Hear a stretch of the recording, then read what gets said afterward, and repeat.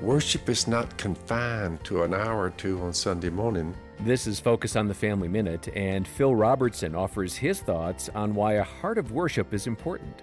So you read Romans 12. Here's what it says. In view of God's mercy, it says, offer your body as a living sacrifice, holy and pleasing to God, which is your spiritual act of worship, of service.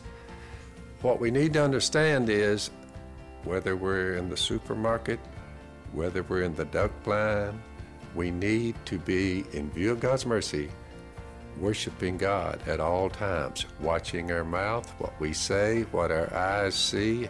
Worship is 24/7. Give thanks and worship God in all you do. Hear more from Phil at FamilyMinute.org. Hey everybody, here the latest episode of my podcast, Refocus with Jim Daly. Dr. John Lennox talks about how we need to show both love and truth to others. Love and truth they find difficult to put together because love without truth becomes sloppy sentiment and truth without love becomes hard and can be vicious. Dr. Lennox will help you overcome barriers when sharing your faith on the next Refocus with Jim Daly.